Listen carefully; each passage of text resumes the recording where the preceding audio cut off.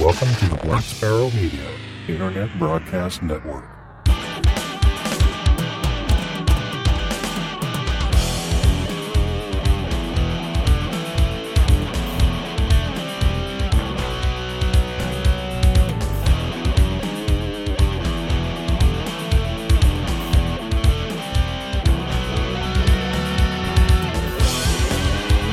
Well, hello everybody and welcome. This is episode number 146 of Linux in the Ham Shack. And this is kind of a special episode we have for you today. A pre-recorded interview with Christian Jacobs.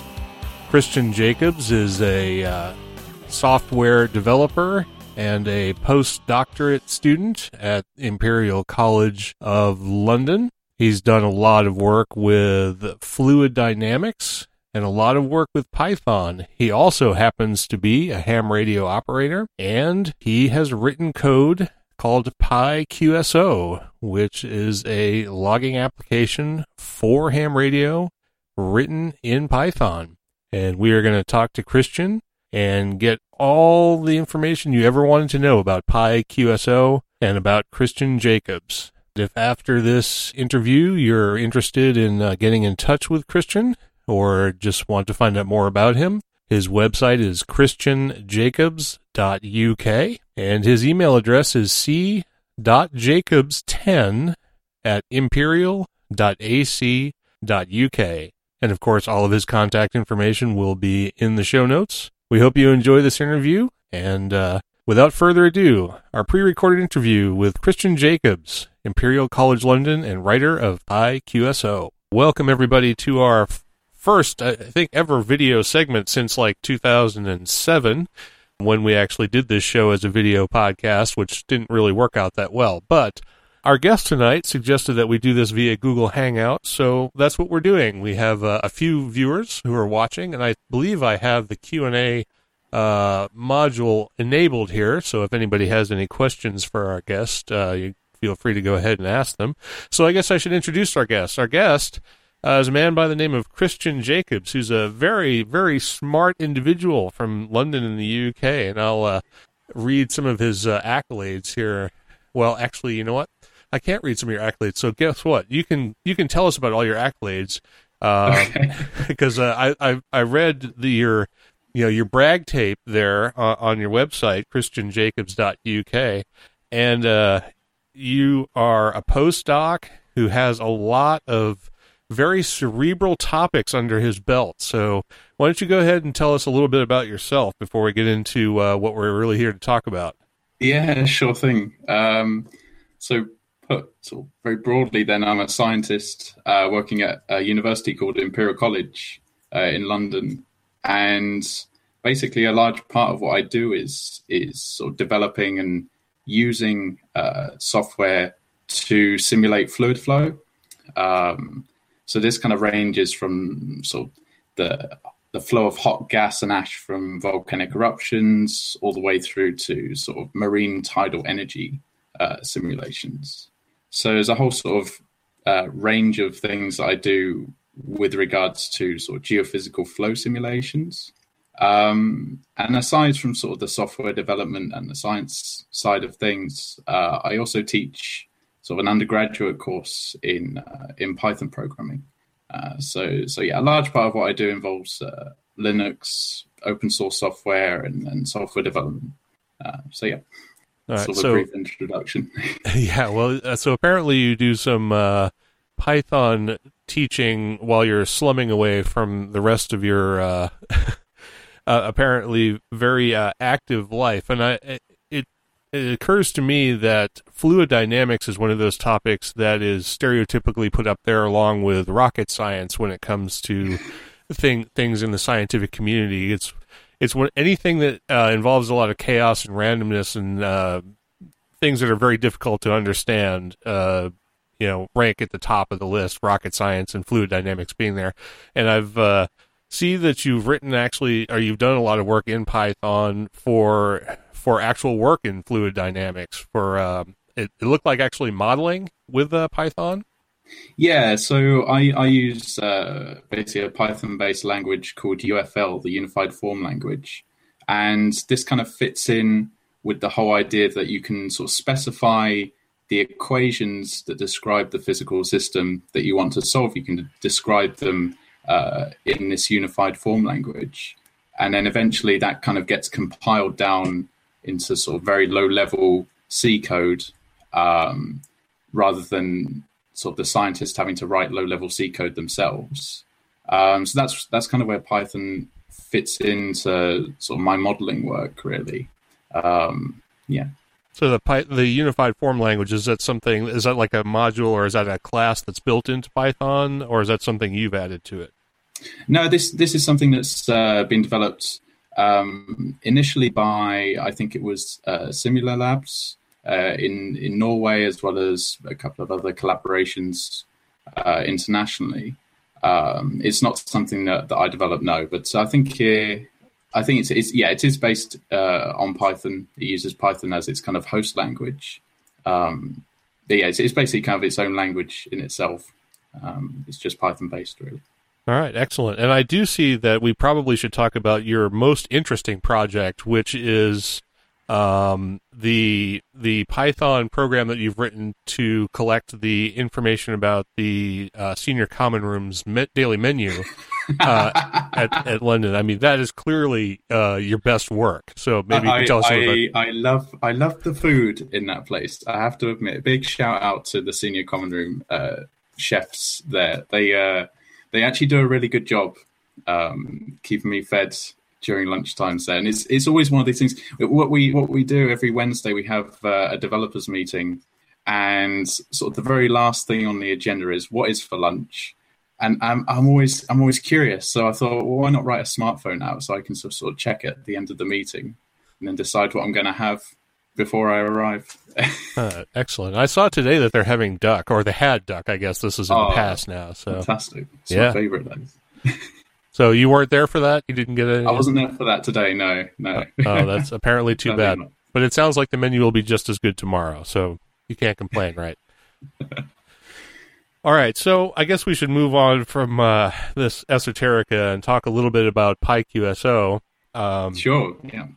Which is something I didn't know about until probably, I don't know, a month or two ago, and I can't remember how I found it. It may be something that you tweeted about or someone else did, and we dug it up. And we're always looking for good logging applications on this program. So finding another one out there is always great to take a look at. And this one is nice because it's written in Python, which means it ostensibly can run on any platform that supports Python, which ostensibly is any platform, because Python is very versatile and very multi-platform. I was actually going to try and show off my capabilities here by being able to demonstrate it running on a Macintosh, but I didn't get a chance to get that complete. But it should work without too much effort. I know some of the libraries that it uses, the Python modules, would probably have to be built from the Python source and everything, because my installation was on a Debian-based system, and most of the things that PyQSO requires to run are already built as Debian modules. So that's really easy that way. I have a feeling Macintosh wasn't gonna give it to me quite that easily, but I ran out of time. So do you know of anybody who's running it on a Mac, out of curiosity? Just to start off with a weird random question. I don't. I've only ever heard of users using it on Linux. Like in theory, it should work.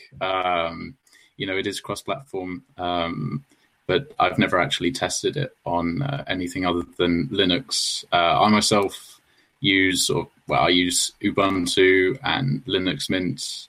I've also tested it on Debian systems as well. But, that's never anything else. That's handy for me because those are the ones I happen to use as well. So I like the fact that you use the same tools and everything that I do, which is works out for me.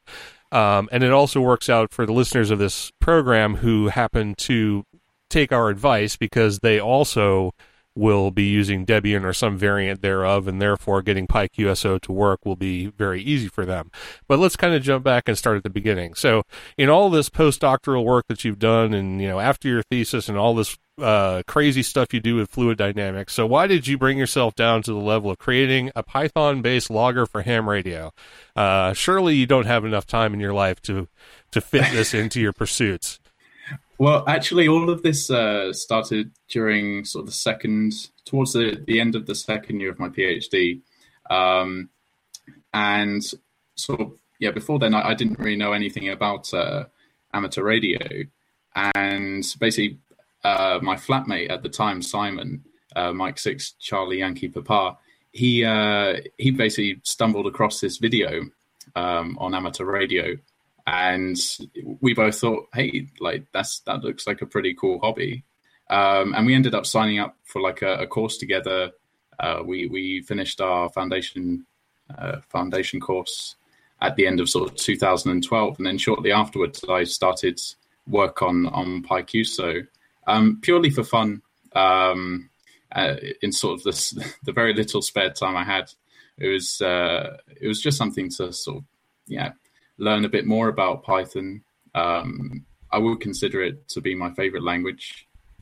And it was just a bit of fun, really. In terms of the ham radio stuff that I do, it's usually just sort of casual contacts through repeaters or just casual 2 meter, 70 centimeters contacts. And only recently have I moved sort of onto HF.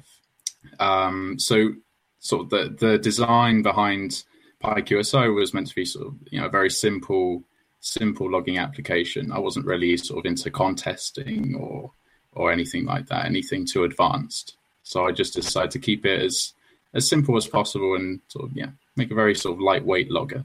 Was there something about existing loggers that you didn't like or that you didn't see that you wanted to put into yours? Or was it just basically an expression of a thought exercise to see if you could put together a logger in Python?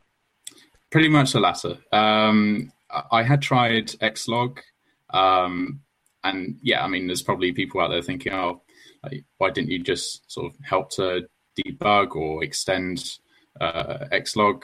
But at the end of the day, I just fancied a challenge, really, just for fun, just for learning.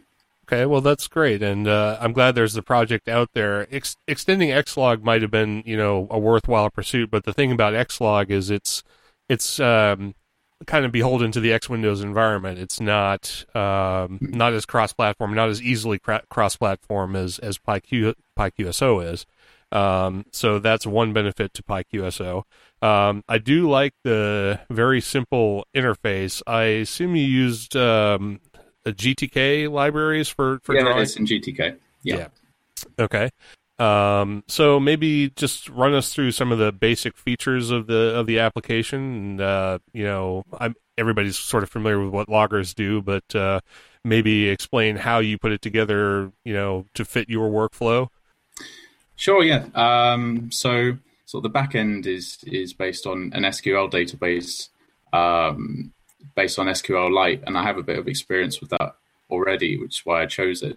And I mean, there were certain tools that I found more useful, like the Greyline tool and having sort of the DX cluster up there, sort of all in a very sort of compact space. You just sort of click on a button and there it is. You don't have to sort of go through any complicated menus. I wanted to sort of have the main tools that you want at your fingertips, kind of thing.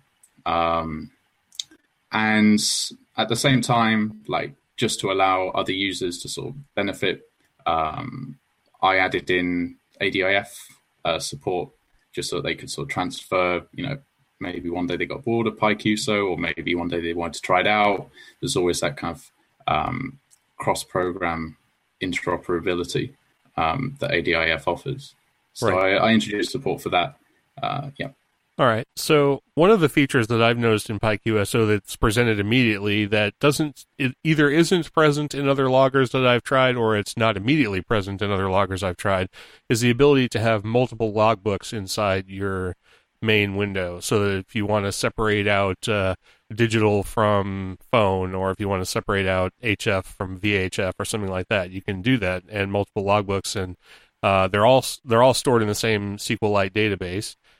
So on the back end, you don't see the difference, but when you load your .SQL file, or however you choose to save it, they're split out in a way, and you don't have to split them out. You can only have one if you want. But I find being able to split them out so that I can easily see if my contact was made on Echolink or VHF or HF or something like that, which is the way I split them out, is really handy. And I also do some network, like for Worked All States nets and DX nets and stuff like that, and it's kind of nice to split those out as well. So when I export them from the loggers that they use, I can import them into this and have them split out, so I know where the originals came from and everything. So why did you throw that in when other loggers don't seem to do it? Yeah, I think I threw it in really because I thought one day I hope to take the intermediate license, and it would be nice to sort of have all of the contacts that I made under my M6, my foundation license call sign, just sort of keep those in the same place alongside the ones that I make on the intermediate license, and perhaps one day the full license. But also, really, my first radio was just very simple handheld Baofeng UV5R. I think I've got it. Yeah, there it is. But yeah, I usually just go out pedestrian mobile and just talk to people through the local repeaters. So any mobile contacts I make, I usually prefer to sort of keep those in a separate log to the ones I make at home. So yeah, I guess those were sort of the two main reasons I wanted that personally in my logbook program. Yeah. So to kind of move away from this just for a second, the foundation license in Great Britain, what privileges does that actually give you as far as operating? So we're able to operate on almost all the frequencies that a full license holder would be able to. Its main restriction is the output power that you're allowed to use. So it's basically 10 watts on most frequencies. And when you go to the intermediate, you get 50 watts, and then the full license is 400. So its main difference is in the power. So you are able to operate on HF with the foundation license, but only at 10 watts maximum? Yeah. Okay. So, because I'm not sure why I asked that question. I had somewhere I was going with that, but I've already forgotten. So let's just move on. Because logging of VHF contacts is something that almost no one does anymore that I'm aware of. But you say you still do it when you're out walking around with your handheld? Yeah, I have a little notebook with me, and usually I just sort of, if I'm out and about in the countryside, what I do is I usually go to the top of a tall hill, sit down on a bench there just for a couple of hours with some lunch, and just have my handheld there, just talking to people, just locally. I mean, probably the furthest contacts I've got on VHF is probably only about 30 or 40 miles away from on top of this hill. But yeah, it's good fun to sort of chat to people locally as well as worldwide on the Yaesu FT897 that I've got next to me here on HF. All right. Well, so I want to make, I don't necessarily know every feature that the software application has and doesn't have, but I did not see any HamLib integration. So you don't have any rig control or ability to read data from your set. Well, there is there's a limited amount of HamLib integration, so you can get it to read in the frequency that your radio is currently set to, and that's the only thing that you're able to do at the moment. Okay. With HamLib. That's not something that I actually use myself, but I just thought I'd put it in because I know that it is a very popular library, and I thought that people might like that. I mean, it's also the reason why, like the limited amount of support there is also a reason why there's only a limited amount of support for awards tracking. I just sort of put it in to see whether users might like to see more of that, or I don't actually collect awards myself. I just thought I'd put it in just to see how the community would react, whether they want sort of more of that stuff or whether they might find it useful. I wasn't really sure. Have you had feedback one way or the other on either of those? Yeah, I've had feedback from one user in particular. I knew that he would have liked to see sort of more awards added. So this is something that I'll look at in the future. Again, as I said, it's not something that I usually do, so I'd have to look into sort of all the sort of rules behind these awards in a bit more detail. All right. So a couple of the other features that the program has, and one of which I want to maybe touch on at length, since we've already talked about it at length. The first one is the DX cluster, which is nice. I love having a DX cluster built in. I talked to some folks at a local Hamfest a couple of weeks ago that I was at, and they call DX clusters cheating. But that's quite all right as far as I'm concerned. I like having that information at my fingertips, because even if you know that someone's at a certain place, you still have to be able to work them. So it's not really, totally cheating. But I like that it's integrated into the bottom window pane of PyQSO. All you have to do is turn it on and log into, pick your favorite DX cluster, and you have that scrolling by as you're doing your logging, which is nice. And then there's the troublesome gray line module, which when it works is a great feature. And it was funny because the first time I used PyQSO, I was doing some HF work, and I was trying to make a contact with, I can't remember the call sign, but I think it was a Zulu Sierra in South Africa. And I had the gray line module open, and I was watching the gray line, but I wasn't paying attention to it. I was seeing it, but I wasn't interpreting it. And finally, the pileup started to dissipate, and I was going to jump in, and apparently the gray line went over Lesotho or South Africa or wherever it was, and his signal was gone instantaneously. Okay. Which is too bad, because I had the information there in front of me to say that he was about to disappear, but I wasn't paying any attention to it. I think it updates. I've got it set to update every half an hour. At the moment, yeah. That also might be a thing I might want to change in the preferences. Let the users decide how often they want that updated. All right, that might be useful, but another thing would be to make it work consistently, because we still have that little problem. Yeah, I'm honestly not sure. Like when I logged into your machine, I couldn't see anything obviously wrong with the setup. As I said before, like on a fresh install of Debian 8, it seems to work okay, but we'll need to get to the bottom of that, because that's that should it shouldn't be like that. It shouldn't just be blank. No, and on my other machine, I have you can see two screens behind me here. This one right here is the one that you are connected to that doesn't work. This one over here is one where it does work. So okay.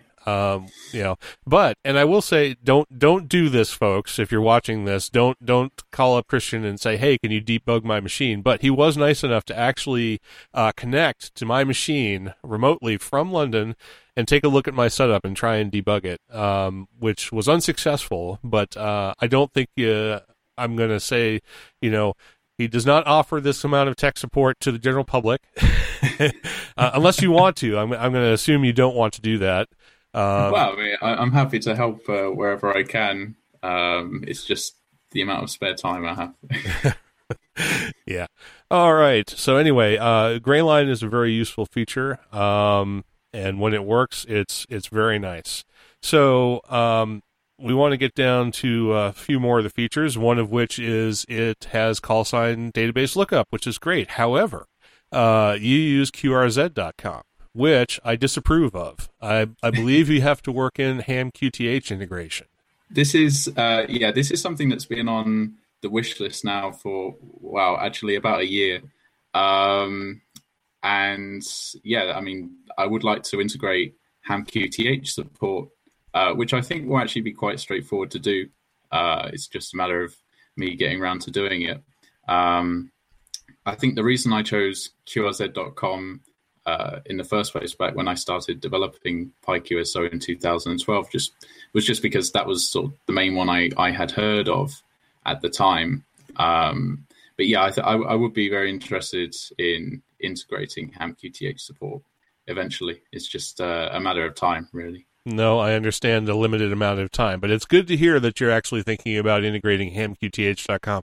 Now, yeah, there's an issue on the issue tracker on the PyQSO homepage. So if any listeners are interested to hear sort of where that's going to go, hopefully I'll update it as I sort of go along with the integration, so they can see sort of how far away it is and when it will next be released.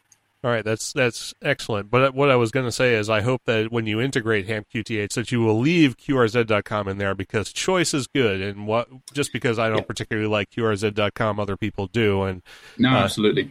Yeah. One thing I have noticed, though, is when I do the lookups on most of the call signs that I have logged in PyQSO, the bottom part of the information where it has the name QTH and all that and stuff when you do the lookup is populated. However, the DXTC, ITU zone, and DX zones, and those rarely, if ever, I think, populate. Is that a function of the data that comes out of QRZ, or is it because you're not reading those fields? That's a good question. I am not sure if PyQSO. I think it does read in the fields, as far as I remember, but I would have to check that. Because I'm not sure that information is published on every QRZ.com profile. I haven't even bothered to look at my own to see if that information is there. But I know I've logged probably 200 or 300 contacts in PyQSO, and I don't think any of them have ever shown that information in the lookup. So, and that seems unusual if that information is supposed to be there. Yeah, no, I think PyQSO is supposed to read that in, but if it's still blank, it probably means the user hasn't supplied it.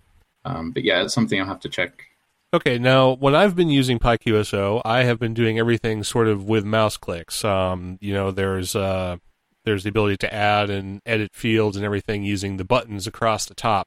Do you, and I haven't bothered to read the help file, and that's why you're here, because I'm asking you. You're going to be my help file. So do you have keyboard shortcuts for doing any of that stuff, like starting a log entry or anything along those lines? Yeah, there are keyboard shortcuts. Like, for example, if you do Control-N, you can start a new log. I think if it's Control-R, it will give you a new QSO window, basically a new record window, which is what the R stands for there. Similarly, Control-O will allow you to open up the logbook file. So yeah, there's a couple in there to help out. Yeah. All right. Well, that's good, because I like keyboard shortcuts. I like being able to use the mouse, but I actually haven't used a mouse in 20 years. I only use trackballs because mice are horribly inefficient. But that being said, I love being able to just kind of have one hand on the keyboard doing everything with one hand on the mic or, whatever. So having to use two hands for the computer operation is kind of a pain. Sure. Is that stuff documented in the help file that comes along with it? It's not, no. No, I mean, yeah, to find out the keyboard shortcuts, you'll basically have to go into the menu, and they should be next to the menu text. But no, I don't think it's documented. I know some of the keyboard shortcuts are documented, but not all of them in the online documentation. Do you have do you have a wiki or something, or a help page off the website, other than the basic instructions? There's pyqso.readthedocs.org, and yeah, that's the only sort of available help website that I have for PyQSO at the moment. It's all sort of automatically generated using the Sphinx system, and yeah, I need to sort of update that as I go along, really. I'll provide a full list of the keyboard shortcuts on a separate page. I think that'll be pretty helpful. Okay, I'm looking at the documentation at pyqso.readthedocs.org, and some, if not all, of the keyboard shortcuts are in fact documented in there, so that's good. It actually looks like a pretty reasonable set of documentation, because PyQSO is not a complicated program. It really is intuitive and doesn't require a lot of brain power to get up and running. But there is a good bit of information here on basic operation and even basic install of proper modules and things that you need to actually get it up and running, which is also nice. And let me take a look here under licensing. GNU public license. We all like to see GNU public license, so very good there. And let's see. So, as I roam around your documentation page, let's see. You have. Let me just read some of the things you have here for the features. Sorting logs by individual fields. That is very nice. Not just having them in order by the way you log them, but being able to see them by a call sign or whatever. That's very cool. Printing to hard copy or PDF. That's a nice feature. Filtering based on call sign field, always useful. A dupe checker. That's nice. I haven't actually used a dupe checker. Where is that in the application? So if you go into records in the menu, and then it should be remove duplicate entries or remove duplicate records at the very bottom of the menu there. That's one of the things that doesn't actually have a keyboard shortcut yet. Does it work across multiple logbook sections, or is it only in the section you're in? It's only in the section that you're in, so you'll have to do each one separately if you need to remove the duplicates from all of them. All right. Probably wise, because if you have your contacts separated out, there's probably a reason. Sure. Yeah. One of the things that I'm not sure about, though, is actually how long it will take, because I've never actually done any kind of performance testing with PyQSO. I myself, as a relatively new ham, only have about 100-ish contacts in my log. So, and I've kind of tested PyQSO with a test log of about a couple of thousand entries, and that seems to be okay. But for sort of the more hardcore users of tens of thousands of contacts, I'm not sure how well PyQSO will behave there. Whether it will be super slow or well, sure. if it's as long as it's faster than TwoSnock doing score calculation, then you're fine, because the last time I loaded 95 contacts into TwoSnock and had it calculate the score for the CQWPX contest, that's where I got this beard from. So it took just a little while. So you're probably good there. And I think okay. I can't remember what TwoSnock is written in, but I don't think it's Python. Anyway, let's see. Basic support for the HamLib library. We've already talked about that. Released under the GPL. And perform call sign lookups by QRZ.com and soon hamqth.com. So excellent. Yep. So what have we not touched on PyQSO? Like I said, it's a fairly simple program, and it has a few bells and whistles, but it certainly does not throw in the kitchen sink. But have I missed anything? I don't think so. No. I think those are the main features that we covered there. No, I don't think we've missed much. One thing I would like to add is that one feature that I would like to see in there pretty soon actually is the ability to have DX cluster bookmarks, because I find it pretty annoying every time I do actually want to load up the DX cluster. I actually have to type in the address of the DX cluster server and the port and the username and password. So a bookmark feature there is something that I hope to integrate pretty soon. I think that might also be on the issue tracker as well. Might I suggest, if not only a bookmark feature, but perhaps a drop-down of oft-used DX clusters for those people Sure. who don't know where to find them, perhaps? Yeah, absolutely. That's a good idea. Yeah. Because I always use one, but the only reason I use it is because I can remember its URL. And I would rather not have to go out and try and find another one. There may be a better one out there, but dxusa.net is the one that I use, which is a very good one. It seems to be very nice.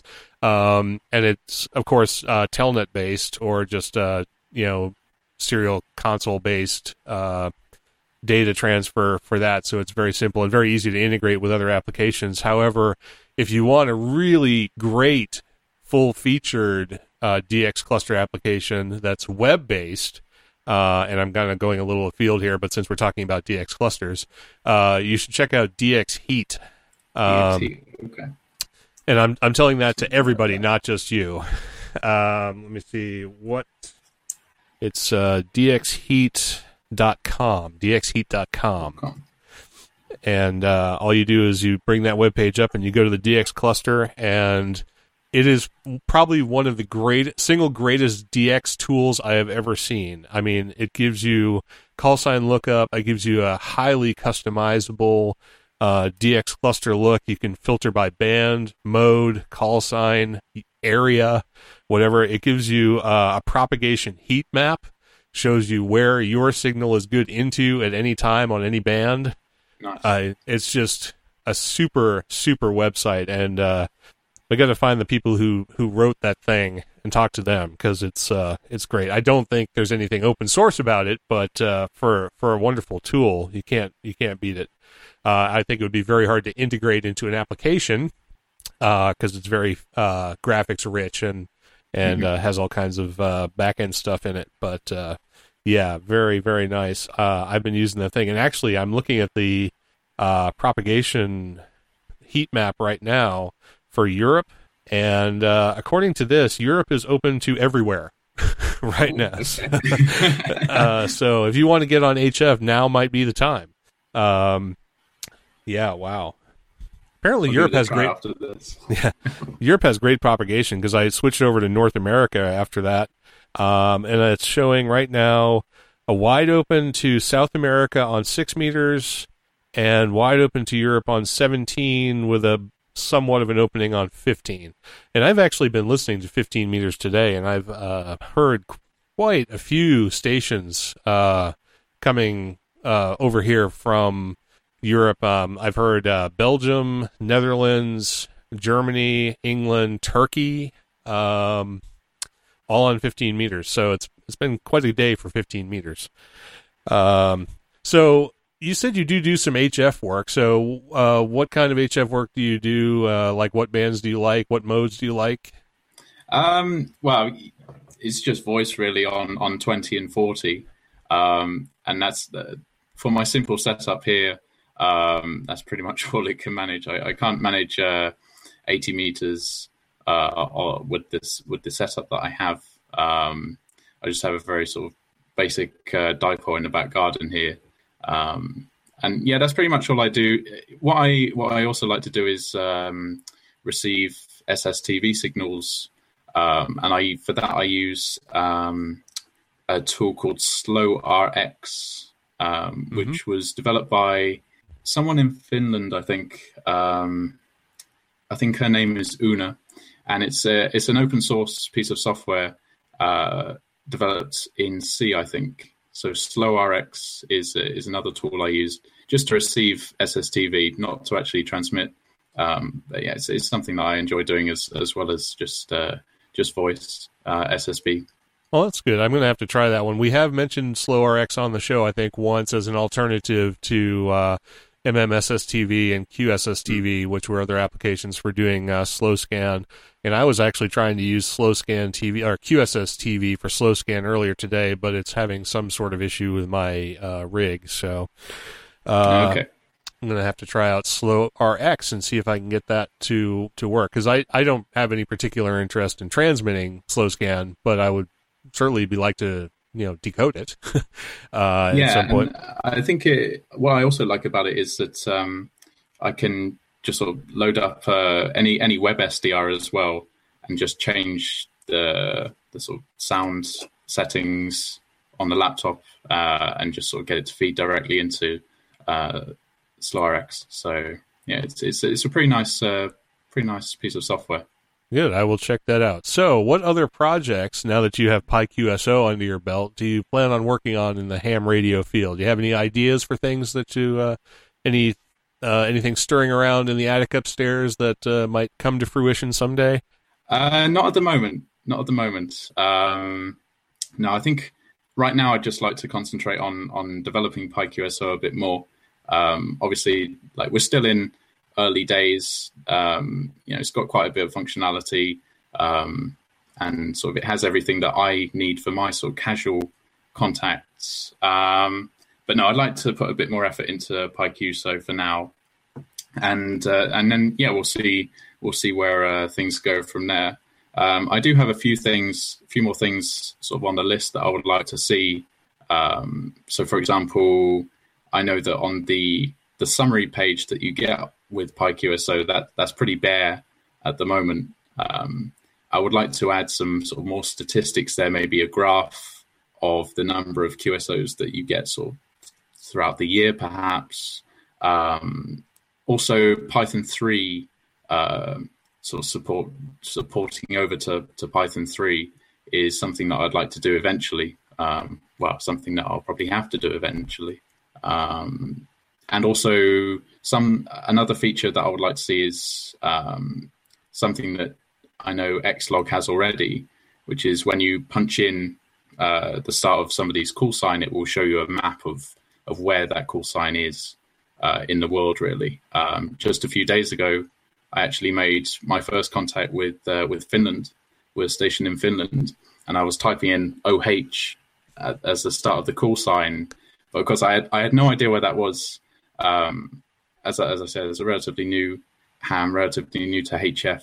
So I think a map would be pretty useful to have. Yeah. Yep. All right, sounds good. So are you the only developer of PyQSO? Just you working on it? Yeah, I'm the only developer.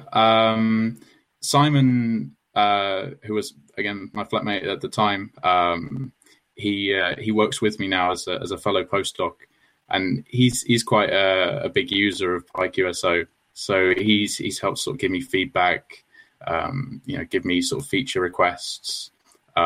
So yeah, he's been pretty useful, as well as a couple of others around the world. I've received sort of patches, bug reports, stuff like that. But yeah, I'm the main developer of PyQSO at the moment.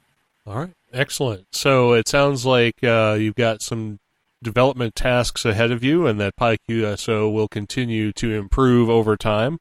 But for what you've got right now, I think it's a great basic logger, and of course it's not designed to be a contest logger because you don't do any contesting. So if you want to use a contest logger, don't use PyQSO. But if you want a great, easy to use, simple logger that works ostensibly on any platform that can support Python, you might want to check that out. And I am personally looking forward to maybe some slightly better HamLib integration. The mapping would be great. I would love to see that. And it sounds like that's one that you really want to do for yourself as well. Yeah. So, all right then. So anything else? Again, I always like to ask, if there's something you want to push, plug, or just, remind me that I didn't talk about or anything like that before we let you go. Because it's a little later for you than it is for me. I think you said you were UTC +1.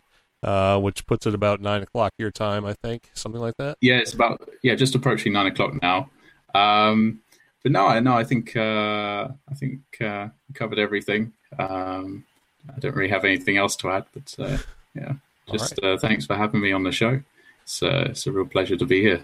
Well, I appreciate you coming on the show and talking to us about your program PyQSO, because I know we have mentioned it on a couple of episodes, and I believe you responded to my initial complaint on Twitter, which is kind of how this all snowballed into an interview. But I'm glad you're willing to come and talk to us about it. We always like to have the people who write these software applications, particularly the ones that are open source and available to the world for free, and also available for future development. That's really the crux of what we do, and it's always nice to talk to the people who are really at the heart of those applications. So thank you very much for being here, Christian. Yeah, my pleasure. All right. Well, we're going to let you go, and then we're going to roll this video into the rest of our next program, and you'll hear yourself there. And, of course, this will be published on YouTube as well, on our YouTube channel. So thanks, everybody who watched us live, and we will let Christian go, and maybe we'll hear some updates from you in the future on the progress of PyQSO. Yeah, sure. I'll keep you updated. All right, sounds good. Take care. Brilliant. Thank you very much. Bye now. Bye. All right, there we go. Interview with Christian Jacobs of PyQSO.